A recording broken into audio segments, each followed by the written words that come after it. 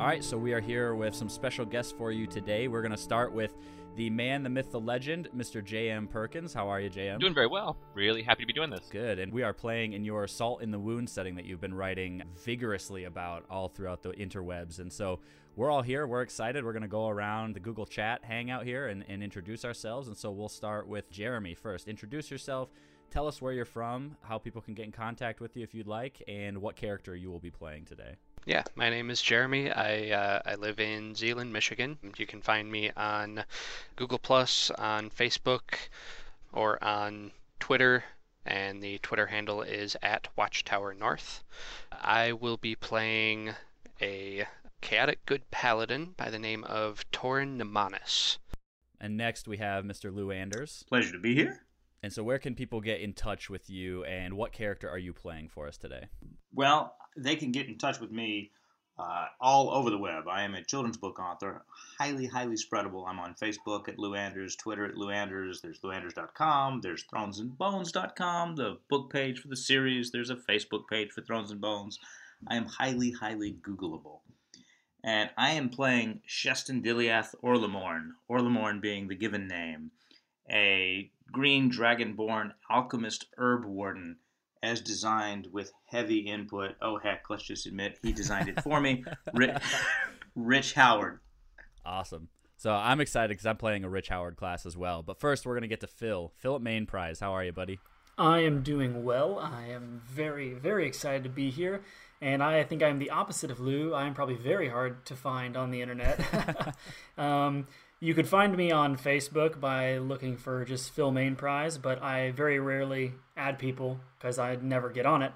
I'm pretty active on Twitter at the handle @DM_Main Prize. Just like it sounds, Main Street and Grand Prize. I am playing as a forest gnome bard who is neutral good, and his name is Fingolfin. Excellent. And I'm Dungeon Master Chris from the Dungeon Masters Blog Podcast. You can find us on Twitter. You can email us, and my personal Twitter is DM_Chris1. So you can find me there. And I am playing Rugum Duskbloom, a Lightfoot halfling reanimator, once again, like Lou, put together with help from Rich Howard as well, because it's a class that I saw that he had made and really wanted to play it. So, of course, I've been writing about it for a while. I'll give the elevator pitch for the listeners at home. Salt and Wounds is a city that is built around a bound Tarask that people have been slaughtering and serving up for food for the last 200 years. It's a very odd city that's very isolated, but because it has this amazing source of regenerating meat, it can support a huge population. Of course, when you have a city that's so kind of alien to the way most cities work, it's a very weird place, it's an evil place, and it's very interesting to me that all the characters, except for one, decide to play good, which is okay. It happens. And actually, I think that might actually contribute to the fact that all of you, as you've gone about your daily lives in Salt and Wounds, all of you have kind of started to experience a horrible mutation. And so let me tell you what these mutations are.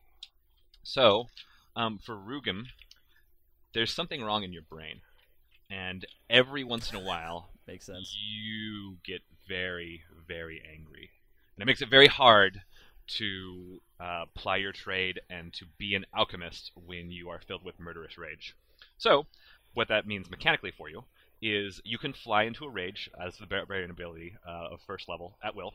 You also have -2 to wisdom, and you will automatically go into a rage if you're ever 1/3 your hit points. And I should point out that for all of your guys' mutations, right now they have a benefit and a disadvantage. You've heard, though, when you talk to some alchemists, or based on your own knowledge if you are an alchemist, that they're getting worse. And if you don't do something, they might have increasingly ill effects on your life. So, Torim, actually it's very interesting. Your mutation is that you are gaining scales. Now, as a Dragonborn, you already have scales, but basically the scales you have are getting replaced and pushed around by these new scales, these Tarask-like scales, and it's extremely uncomfortable for you. The good news is, of course, that these scales are even harder than your natural scales, so you're gaining +2 to your armor class. The bad news is that they are getting in the way of your natural movement, so you're losing -2 to dexterity. So you're only netting 1 to armor class, and then of course you have a bunch of other things that are affected by your lower dexterity. So since I am in heavy armor, then the dexterity penalty doesn't apply to that. Oh, good. But well, it's a good thing that you're wearing heavy armor. Yes. It does leave me with a dexterity score of Nice. 6. Yeah, it's really getting in the way. Excellent. Let's hope there's no dex checks for you, like jumping over a pit or something. That would be. I know who my bardic inspiration's going to. You can make the jump, my friend. Fingalfin, again, maybe it was something you ate. Sometimes they don't cook the meat good enough, and you've heard that can affect, or maybe some of the water you drank was tainted. But you've been noticing that your appearance has been changing, and you are just not the good-looking gnome you used to be. There's something kind of Saurian about your appearance now. So it doesn't affect your spell casting, but in general, you have -2 to charisma. The good news, though, is that you've become very, very adept at intimidation based on your appearance, so you get +5 to intimidate. So you've gotten very much better at intimidate and not so good at the other social skills. And then finally, Orlamorn, there has been something about every day. You just feel this gnawing hunger. You're just hungry all the time. You're eating like a halfling that hasn't eaten in a month, just every day. The good news is, though, So I'm not eating halflings. you thought about it. As I thought. You've thought about it, but even in Salt and Wounds, that is frowned upon legally speaking. But you're just hungry all the time. The good news is, of course, that all this eating, you've actually bulked up and you've gained +2 to your constitution. The bad news is, of course, that this hunger is very distracting, and it's actually making it hard for you to concentrate, and you've lost 2 to your intelligence. Again, don't worry about it affecting your spells or what have you, because I don't want you to do the calculation. But you feel not as intelligent as you once were. Mutations are not unknown in Salt and Wounds. They're not exactly common, but they do happen, and it's kind of just something that everyone has their theories and their superstitions, and maybe some good science about how to avoid them. But sometimes they just happen, and they have happened to all of you. The 2 of you who are alchemists, you know that alchemists can heal mutations, but it takes alchemists much, much more skill than you are.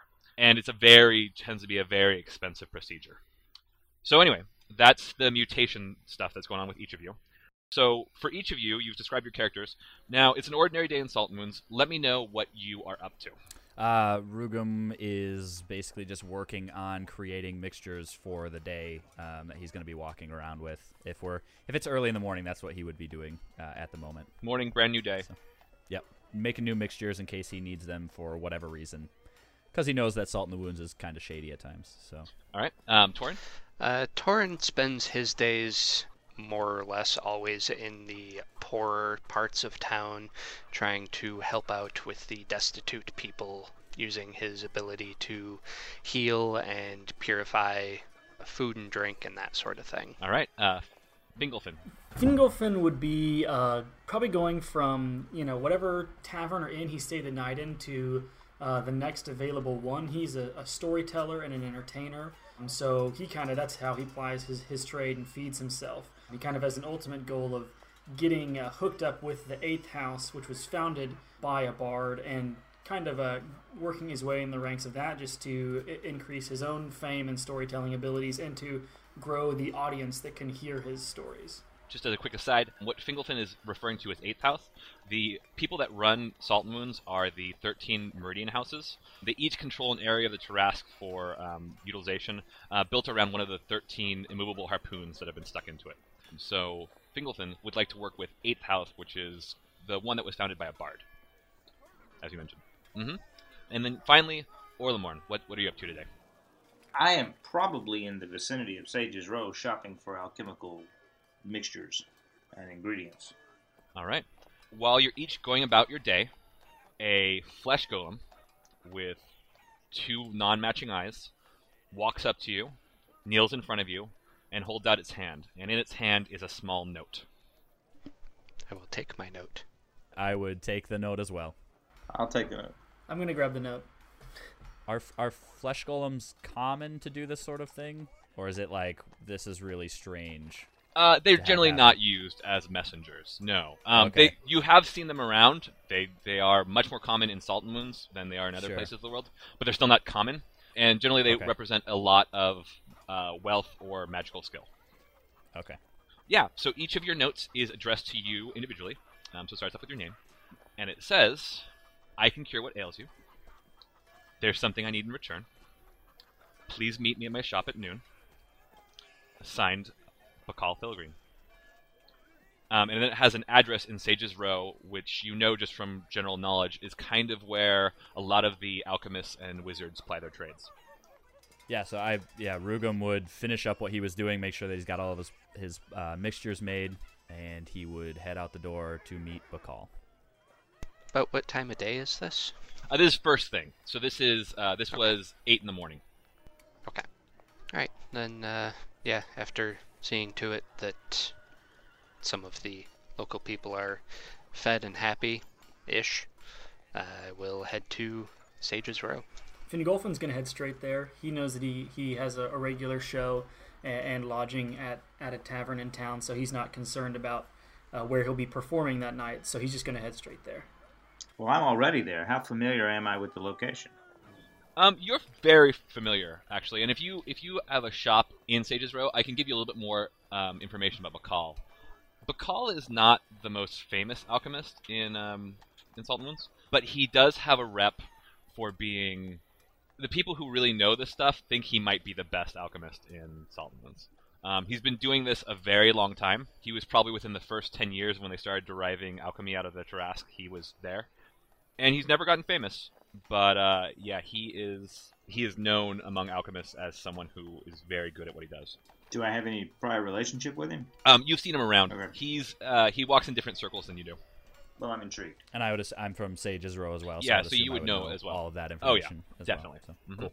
Excellent. Yeah, you guys with alchemists. Yeah, so that would make me even more excited to head over there if he's known somewhat for being able to do this type of thing. So. All right, so you guys all head over there without incident. You arrive. If you arrive just before noon, you'll find that the door is barred. If you find right at noon, you will find that the door has been unbarred, and as you each arrive, the door opens for you. So you come in, and what you see is a very well-appointed alchemical shop, and behind the counter is Bacall Filgreen, who is a fairly handsome half-elf with some pretty terrible acid scars on his face. There are 4 seats in front of him, and he gestures for each of you to have a seat. I will do so. I would walk over and have a seat. I'll have a seat as well. I'm definitely I feel out of place because I see 2 alchemists and a paladin, and I'm just like, what is going on here? I should point out that there isn't something you can tell about a paladin just by the way they look.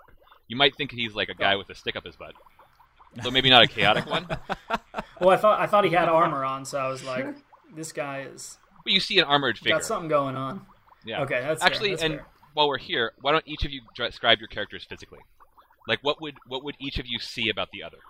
Okay.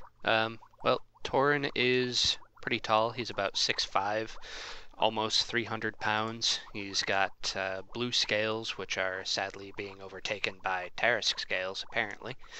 And he's real light azure blue eyes, and he's wearing big heavy armor, chainmail, and he's got a long sword and strapped to his side and a shield that he's carrying, and he walks with a quarterstaff. Yeah, so I basically see you as molting in a very unattractive way. Yes. Yeah. All right, Rugum? Rugum is sitting in a chair, feet not quite touching the ground at this point. He is wearing grayish light leather armor, and he has slick-backed brown hair with a scar across his right cheek, and he's got a little satchel on his side that looks like it has some little formulas in some vials as well. Fingolfin? Fingolfin is very short. His feet definitely don't touch the ground when he's sitting in the chair. About 3 feet, there goes my dice, 4 inches tall. He's thin, he is bald, and he wears a yellow cap that he has cut ear holes in for his kind of floppy gnome ears. And he's got a long kind of goatee that he has braided. And he's wearing just leather armor, but that looks kind of nicer like clothes that he would wear out. Okay. And then finally, Orlamorn. What would everyone see about you? Orlamorn is a green dragonborn in clashing red leather armor. He's carrying both an alchemical kit and what look like cooking supplies, and some instruments that unfortunately may double as both. And if it is possible to convey a sense of superiority and snobbery, he probably seems more interested in those he can tell are alchemists in the room and completely oblivious to the others. Okay. Well, thank you so much for describing your characters. So, Bakal does a slight nod to each of you. Gentlemen, thank you so much for coming. If you don't know why you're here, all of you are suffering from the touch of the city. And in my art, I can heal for that. However, I am not a charity, and there's something I need, which the four of you working together should be able to provide. I've done my homework on each of you, and I don't believe that this task that I have for you would violate any of your morals. But, of course, I'm a man who likes to keep my privacy. So, I would need your soft commitment before I tell you more. You do a thing for me, I heal all your mutations, we call it a day. As long as a thing is not morally objectionable and isn't going to hurt anybody that is not deserving of it, then yeah, I'd love to get rid of these awful scales. Well, I should say that people might get hurt, but I leave that up to you. The task will be yours, so you'll have to figure out how to prosecute it. I don't believe that anyone must get hurt. But again, you'll have to figure it out for yourselves. Well, whatever's in my head, I would like to get it out as soon as possible. So I will do whatever you need. I will do what I can. You see, I used to be very handsome, but now I am hideously scarred, and the people I perform for and tell stories to are more afraid of me than they are enthralled by my tales. So I am willing to take part in this adventure. Will there be food? Yes, as a matter of fact. From behind the desk, he pulls out a big heaping plate of various cuts of Tarrasque meat. Really good cuts, really well prepared. Almost like sashimi, but very well cooked. I was going to ask how well they were cooked. Very well cooked. Feel free to sit, eat. I've already started eating. Yeah. He pulls out a bottle of wine. But let me tell you, several months ago, I unfortunately suffered a robbery. It does not happen very often, but it does happen, even to someone like me. Of course, my associates, and he nods to a couple of flesh golems that are standing by the door, were able to track down the thief and deal with him. The only unfortunate is that this happened over the bridge to the Red River, and the thing the thief had stolen to me fell into the waters. And by the time that my flesh golems returned and I figured out what had happened, the item in question was gone. I had worried forever. However, I've recently learned that it is at the heart of the fungal thief in the Heart's Blood Marsh, and I need you to go retrieve it. Via some divinatory magic I paid for, I have an approximate location. When you get close, I have an item here that will help you locate it, and you'll know it when you see it. It's a small beaker flask, otherwise unremarkable, but it does bear my initials. If you're not familiar, of course, the Heart's Blood Marsh can be exceedingly dangerous, which is why I selected you to perform this task, because I have other tools that I might be able to use, but I need a little bit more creativity and ingenuity, and your particular mix of skills. I assume you would have questions. So, what's so important about this item that you lost? What does it do exactly? First and foremost, it's my property, and I don't lose my property. Second of all, it might be a little bit above your training to really understand the functionality of this device. Perhaps in a year or so after you've studied more, I might be able to have a conversation about its function. I kind of snort at that. In between mouthfuls. Maybe a little food flying out at the same time. So as he's going through this, before I eat any of it, I'm going to use Purify Food and Drink on it. Okay. It changes in no way. Can never be too sure. Yeah. Oh, especially with what's happened to you? Definitely. Especially eating from a Tarrasque. Fingolfin's going to be eating, and in between chewing, he's going to ask, so if we find this and bring it back, could I turn this into a tale that I could add to my repertoire of stories? Normally, my first instinct would be to say no, but if you let me see the tale, you'll spin before you start to spin it, and let me perhaps tweak a detail here and there, then most certainly. Oh, very good. You are quite the gracious host. Well, I very much value politeness. You were all kind enough to come here today. I appreciate that courtesy. And like I said, you're welcome to ask me any more questions. Otherwise, I can give you a little bit more instructions about exactly how I think this will go down. Can you tell me a little bit more about who exactly stole this? Oh, his name's not important, and he's certainly not important now because he's dead. I believe I saw embroidered on the inside of his clothing the name Geordie. And does that name mean anything to you? Well, he was a thief that stole something from me. Does he have any associates that we may want to look out for? Oh, I don't believe so. You know how thieves are. They sneak in, often working alone. And if he did have associates, I'm sure they're cowards. Or they probably would have tried something by now. That is very true. It's just good to have a heads up if he was perhaps hired by, I don't know, a rival alchemist or something to retrieve this item of yours. If it would just be good to know if maybe other people will also be looking for this thing as we're going to find it for you. Oh, well, a man in my position unfortunately invites envy and jealousy at times. Unfortunately, that is just simply the cost of doing business. I'm sure that whatever challenges you face, you are well equipped to handle them. And I should point out, the marsh itself is danger enough for anyone to put their mind to. So perhaps you will face other enemies, but I would be more of mind of the marsh. With that in mind, what I would recommend doing is first, before you embark, going to the slave market. I've heard there's a Grippling named Exekel who works as a guide. He's currently up on the auction block, and I would highly recommend putting in a bid to purchase him. Fingolfin turns to look at the paladin to see if he would be down with purchasing slaves. The paladin looks very stoically neutral. Okay. Fingolfin just shrugs and is like, okay. How much does a slave like that run? Oh, goodness me.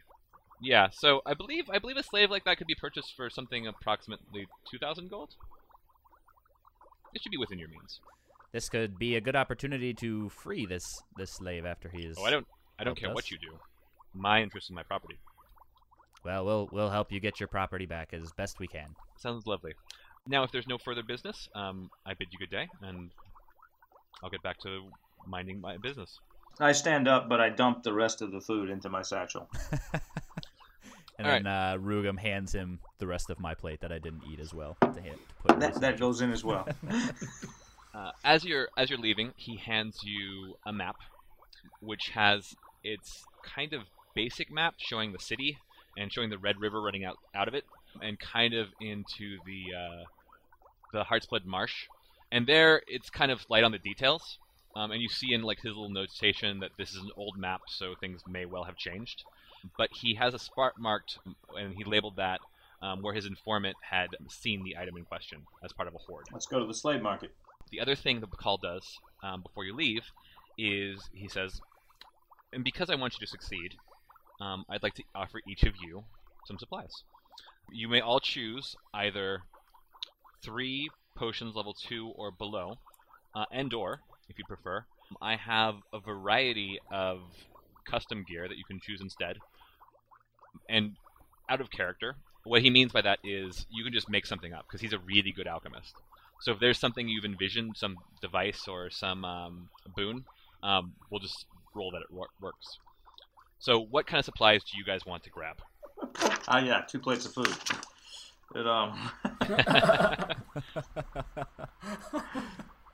You're on like a 3 rings of sustenance a day diet.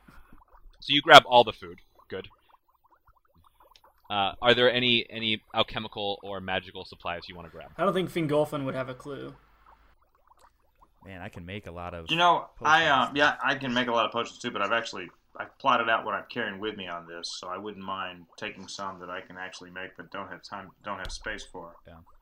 Like, you want actually, like a small thrown satchel that doesn't tangle? Yeah. Well, I'm just gonna put it out there. If it's being offered, he doesn't seem like the kind of guy who would give stuff away for free.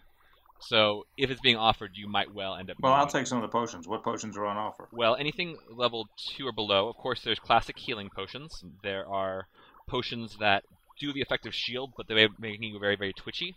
There are like a flask that will allow you to do flame strike or something of that nature. There, you had asked about divinatory magic. He actually has a potion that allows you to mimic that class feature, where you just get very, very intelligent. I'll take that since I'm suffering from low intelligence, from hampered intelligence. So what this will be is it will be a one-time bonus plus 5 on an investigate roll you're making, or an insight roll you're making. Actually, it's 1 for each. So 1 for insight, 1 for investigate. All right, so that takes care of Orlamorn. Fingelfin, is there anything that you wanted? I'll grab any health potions. It never hurts to have those around in a city like Salt and Wounds. Okay, so you get 3 level 2 health cure light wounds or cure wounds potions. I would look for some Alchemist's Fire if he has any. Oh, definitely. And because Okay. that's kind of a more basic item, he can give you 6 Alchemist's Fire, no problem. Sweet. All right, that's what I would look for because I didn't have time to make a whole bunch of those, so I would look for those. And he's also going to show you, he actually has a little sling for them that's going to give you a plus sweet. 1 hit to hit when you're throwing them. Excellent. It's actually very cleverly designed. And his flasks are just these like perfect little, they look almost like football shaped, so they're really good at settling exactly where you want them to go. Perfect. Torin, any ideas? Well, if he has anything that will help us like blend in the marsh, something that would give us like chameleon type aspects, keep us from being seen by any of the native flora and fauna. Yes, he actually has 2 things. One is a fog cloud in a bottle that when you open it will create a fog cloud in a 20-foot cube, so potentially obscuring you. The thing, of course, is that it doesn't affect armor or clothing, so you have to be naked. That's going to be fun. And I can get 3 between the 2 options. You see him start to narrow his eyes, but he'll give you another one. Okay. If those 2 are what you want. Yeah, that'll work. I'll take 1 of each then. Alright, so you head to the slave market, which is part of the Throat. It's the area right outside and kind of where the fortress where they keep the Tarrasque bound. And there's just hundreds of merchants hawking their wares. It's really loud because in the background you can hear the Tarrasque screaming, but everyone's really good at shouting to be heard. So you all know the city well enough to go to the slave market. It's a pretty known landmark. And you see a hawker up on this elevated platform going, do I get 1,000? Do I get 2,000? Doing the whole auctioneer chant. Behind him is a cage with a bunch of different creatures of various sizes and descriptions, including what is very obviously a gripply, which in case you don't know is a type of frog man. And that's the one we're looking for, right? That's what we were told. You're looking for a gripply named Exekel. So you have an auctioneer, you have some guards, you have some people bidding, and you have this cage with a bunch of slaves, including this gripply. I would also point out that you do not have to just rely on Bakal for your information. You have investigate and persuasion skills that might well be able to get you information out of it. Also, if you say something is true about the city, I'll probably go along with it. So if you have a contact or you know something about the city, about where you might be able to get more information, I'm welcome to have you play that out. So I think what we could do now is just pool our money together to pay for this. I think that would only be fair, if you are all cool with that. The auctioneer finishes up, and then you see a young halfling woman being led off, and then he comes down to kind of chat with the guards. I think we should move up towards the front so that they know that we are very, very interested in purchasing. What do we know about Ripley's? Do they run the gamut of, normal people, good to evil, or are they generally evil, or what? So what you all know is that they don't generally hang out in the city, although you can find some of merely any race here. But can someone give me a knowledge nature check? Yes, I have proficiency in that, so I will do that. 21. Oh, great. Well, and see, this is good because so you know about the way Gripply are supposed to be and the way they are around Salt and Wounds. So Gripplies generally dwell in swamps. They're generally seen like lizard people, that they're not super advanced, although they are sentient. They can be hostile or friendly, but they're just not considered one of the civilized races, which you sometimes wonder about the racism of that, but what have you. The thing is, though, is that Gripply around Salt Moons tend to live in the Heartsblood Marsh. They were all imported there because this is kind of this weird tropical valley in these high, cold mountains. And the ones that live in Heartsblood Marsh, of course, have a very high propensity for becoming barbarians or sorcerers. They are also notoriously quite hostile to outsiders, and one of the things that makes the Heartbless March really dangerous is the Gripply that live there. So this would be a very good thing to potentially free him and explain what we're hoping to do. Yes. Yes, it would. So yeah, that's why I would say we need to move towards the front. We need to get up there and make sure that our presence is known and that this is the one that we are going after. All right, so you guys do. The auctioneer continues to chat with the guards. So he came down off the stage, correct? Yeah. It looks like everyone's taking a break. Maybe we could see if we could forego the bidding process and just buy the Straight Gripply up, yeah. right out if they're taking a break. I'm totally on board with that idea. This would prevent us from having to do any sort of swindling if we were to be outbid for some reason. I would be more than willing to do that by myself, kind of out of, like, if you guys just stand there, I could blend into the crowd and slip away very easily without anybody knowing that I was gone from our group. And I could try and do that behind everybody's back. So I think that's probably what Rugum would try to do. I'm gonna follow Rugum. He's gonna break away, and I'm gonna follow him just in case he gets into trouble, knowing that I am pretty intimidating, just so I'll have his back, even though he may not know it. Well, and also, so I should point out, Orlamorn, you actually know a little bit more about the slave trade because you don't find it morally tasteful. Big part of Salt Moons, of course they do auction, but they do all kinds of deals all the time. If there's one truism for Salt Moons is that people make a deal, and it's just an accepted part of business. So it's not a thing. No one's going to look at you askew for trying to make a deal, trying to get around the auction process. And you're welcome to communicate that to your party. I will communicate that to my party. Let's hurry this along. We would walk up to the auctioneer then and begin having a conversation with him. Excuse me, sir. Yes? We are interested in maybe purchasing that Gripply that you have coming up next. Oh. Is there anything that we could work out? Maybe, I don't know, if you had anything in mind that we could work out to purchase him before he goes for auction. Oh. Well, the thing about that is, he's already been bought. By whom? Needlin Orlock. And where can we find Mr. Needlin? Oh, he should be here in maybe 15 minutes to collect his property. I don't know, he seemed really excited about that particular Gripply. I don't know.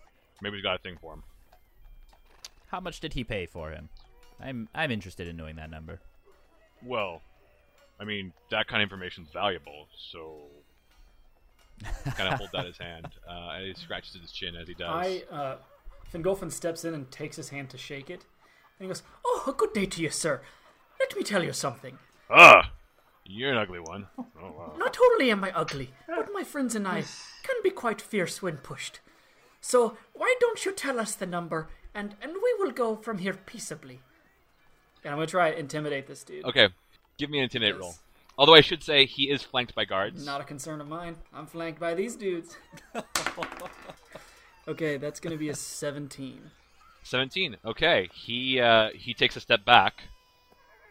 And he looks over to his guards, and they take a step in front of him. "Gentlemen, there is no need for hostilities. We just want to know a number." Well, if you want to know a number, boss asks for a bribe. Boss gets a bribe, we get drinks. Why don't you just bribe the boss? Very well. I see how this is going to go. How much do these fools want? Oh, like, a great bribe would be like 50 gold pieces. Chump change. Fingolfin gets out his coin purse, pulls out, the adequate amount, plus 10% just to, be nice, and hands it over. Yeah, no, you're a freaky one. I got my guards. But you pay well, so okay. Yeah, Needland paid about 3,500 for him, but was really excited about him. Oh, and here's Needland now. And from out of the crowd, you see a rather well-dressed, portly half-orc that's coming up and walking right to the cage with like a briskness to his step. Fingolfin just spins on his heel and looks at his buddies like, this is where we need to go. We'll head over that way and potentially maybe not step right in front of the cage, but just enough to make it difficult for him to get to the cage. Yeah, okay, so you're catching up. Yeah, you can see he's totally got a smile on his face. He's like, I finally did it. I finally bought one. I can't believe I finally did it. I finally bought one. Oh man, we're like taking away this guy's Christmas present. This is terrible. Well, I'm going to speak to him and say we'd like to buy your frog. What? But do you know how long I've waited to own a Gripply? I have every other race. I just need a Gripply, and I complete my set. A good man once said, you've got to catch 'em all. And I agree with that, but there are many Gripplies in the sea. So how about we make a deal? We will buy this one from you, and if we cross one on our path, because we are headed out of the city to the marsh, we will try and bring him back for you. Well, what? Oh, okay. Wait. And he looks around at all of you. It's like, I don't... Wait, you... What? Why do you need him? I need him for my set. Why would you need him? I also am completing a set, my friend. So I understand your desire. Oh, do you want to battle him? I do not take to battling until they are fully trained. So perhaps when I arrive back in town, we could arrange combat between one of my other fine specimens. Straight trying to lie to this dude. Okay. All right, give me a persuasion roll. Oh, beautiful. That's a 2 with a modifier of +1, so that's a 3. It's a 3? You're not a collector. Don't give me that. What's the real reason you want this one right here? You know, the lying probably isn't sitting with me that well. So I'm tempted to just say we need a guide to go into the swamp, the marsh. I am saying it. And okay. Instead of purchasing this Gripply, what if we rent him from you? I like. You seem like a stand-up guy who gets it. I'm happy to do that. Let's say you give me 5,000 gold, and I give you back 3,500 of that when you bring him back safely. So you rent him for 1,500. But if you run off with him, or he gets killed, or whatever, and I gotta go to all the trouble and expense of finding another Gripply, I still made a pretty penny. That work for you guys? Can we bring you back another Gripply if something happens to this Gripply? You can bring me back a Gripply of equal or greater value. We'll bring you back 2 Gripplies. Okay. Alright. That's fine. I just want my set completed. And this is the only one I've seen caught. Do you know how hard it is to catch Gripply? You don't, because you're not collectors. It's really, really hard. We'll They're bring this slippery. Gripply back, or we'll bring another Gripply back. All right. All right. I think we split up the amount of gold that it would cost to cover that, and then... Mm-hmm. I did the negotiations. Keep going. You guys can pay. So he has a whole entourage that's finally catching up with him, including a scribe, who jots out a quick contract, just enshrining what you guys agreed to. And he asks you each to make your mark. He makes his, and out of the cage comes a Gripply in shackles, who casts down his face and doesn't look at any of you in particular. Do we know what language Gripply speak? You've heard a lot of them do speak common. Yeah, I wouldn't want to say anything when he was right there. I mean, right after he had gotten bought. I wouldn't want to say anything to him there around the guy that bought him. But so he is just watching you guys. There's a rope tied to his shackles that you were handed by the guard, and when you tug on it, he will follow you. Otherwise, he's just staying kind of still. I'll grab the rope and start walking off out of the square. You guys can come or not. All right. thank you, Mr. Needland. We'll bring him back as soon as we can. Or 2, that works. Or 2. All right, let's find somewhere convenient to talk in private. How far away is the slave? This area from the Sage's Row, where so it is about 3 p.m. It took you a couple hours to get over to the Throat, and then so you can get pretty much anywhere you want in the city or around the Throat, which has pretty much anything you could want, by about 3. So do you guys want to go to a tavern? Do you guys want to go to a residence? Where are you guys going? I think somewhere. I don't even know if it has to be like a resident or a tavern. It could just be somewhere that's not crowded with a ton of people at the moment. Yeah, like a little side street. Yeah. Okay. Yeah. That'd be good. Perfect. You guys are all now in a little side street area. You have this enslaved Ripley with you. What are you guys doing? What's your name? Exekel, sir. Exekel, well. Are you from the marshes originally? Oh yes, I grew up there. Well, we got some good news for you, buddy. We're going back. We need your help. We've been given a task by a friend of ours to retrieve something that he lost in the marshes, and we were wondering if you would be able to help us with this. I can certainly guide you around. I know the marsh fairly well. Would that be of assistance or service? That would be exactly what we're looking for. Needland said these guys were slippery, so I don't instantly believe him that he's just going to so kindly offer his guiding services. I guess that would be. Have you do an insight roll. Ooh, that's going to be 21. Yeah, he actually does seem to legitimately want to help you, and he is very interested in going back to the marsh. And I assume me and him are probably like the same height. They're short, like a gnome, or are they taller? No, they're human-sized. Oh, they're human-sized. Okay. Well, I just look up to him and I say, "It's very kind of you to offer to guide us." Well, you are my owners now. I'll do anything you say, right? You have a point. What would be the safest way to enter the marshes, would you say? Well, for me, probably the west path, but it's very hard to follow and it requires a lot of jumping. For you, you'd probably be better off approaching along the banks of the Red River. Things grow there, but it's easier to get in and not get lost, and we'll all be able to move together, which is safer than just a path that only I can Could we take. sail a boat down the Red River? Perhaps. I don't know anything about boats. If we were to sail a boat down the river, would there be anything we would have to worry about trying to capsize the river, or capsize the boat, or try and eat us? Oh. There are so many things you have to worry about eating you, no matter how you go. The boat, though, the Red River has its teeth, and so I've never seen a boat on it, but maybe. Let's just walk beside the river. Yeah, that seems like a good idea. Do we go now, or do we go in the morning? So, just to give you a sense, you kind of have a vague sense of where this is. It's about 5 hours walk, and generally the accepted wisdom is just don't go at night. You totally can. And he tells you, "Oh, you were thinking about going now? Are you sure you don't want daylight?" Yeah, we should sleep on this and go in the morning. So I think we could find the closest inn. I mean, we could start walking that way and stay at the closest inn for the night, and then just be that much closer for the day.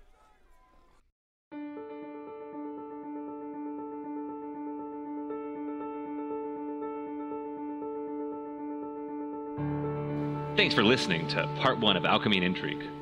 What will happen to our faithful adventurers next week? Will this Ripley end up panning out for them? Only time will tell.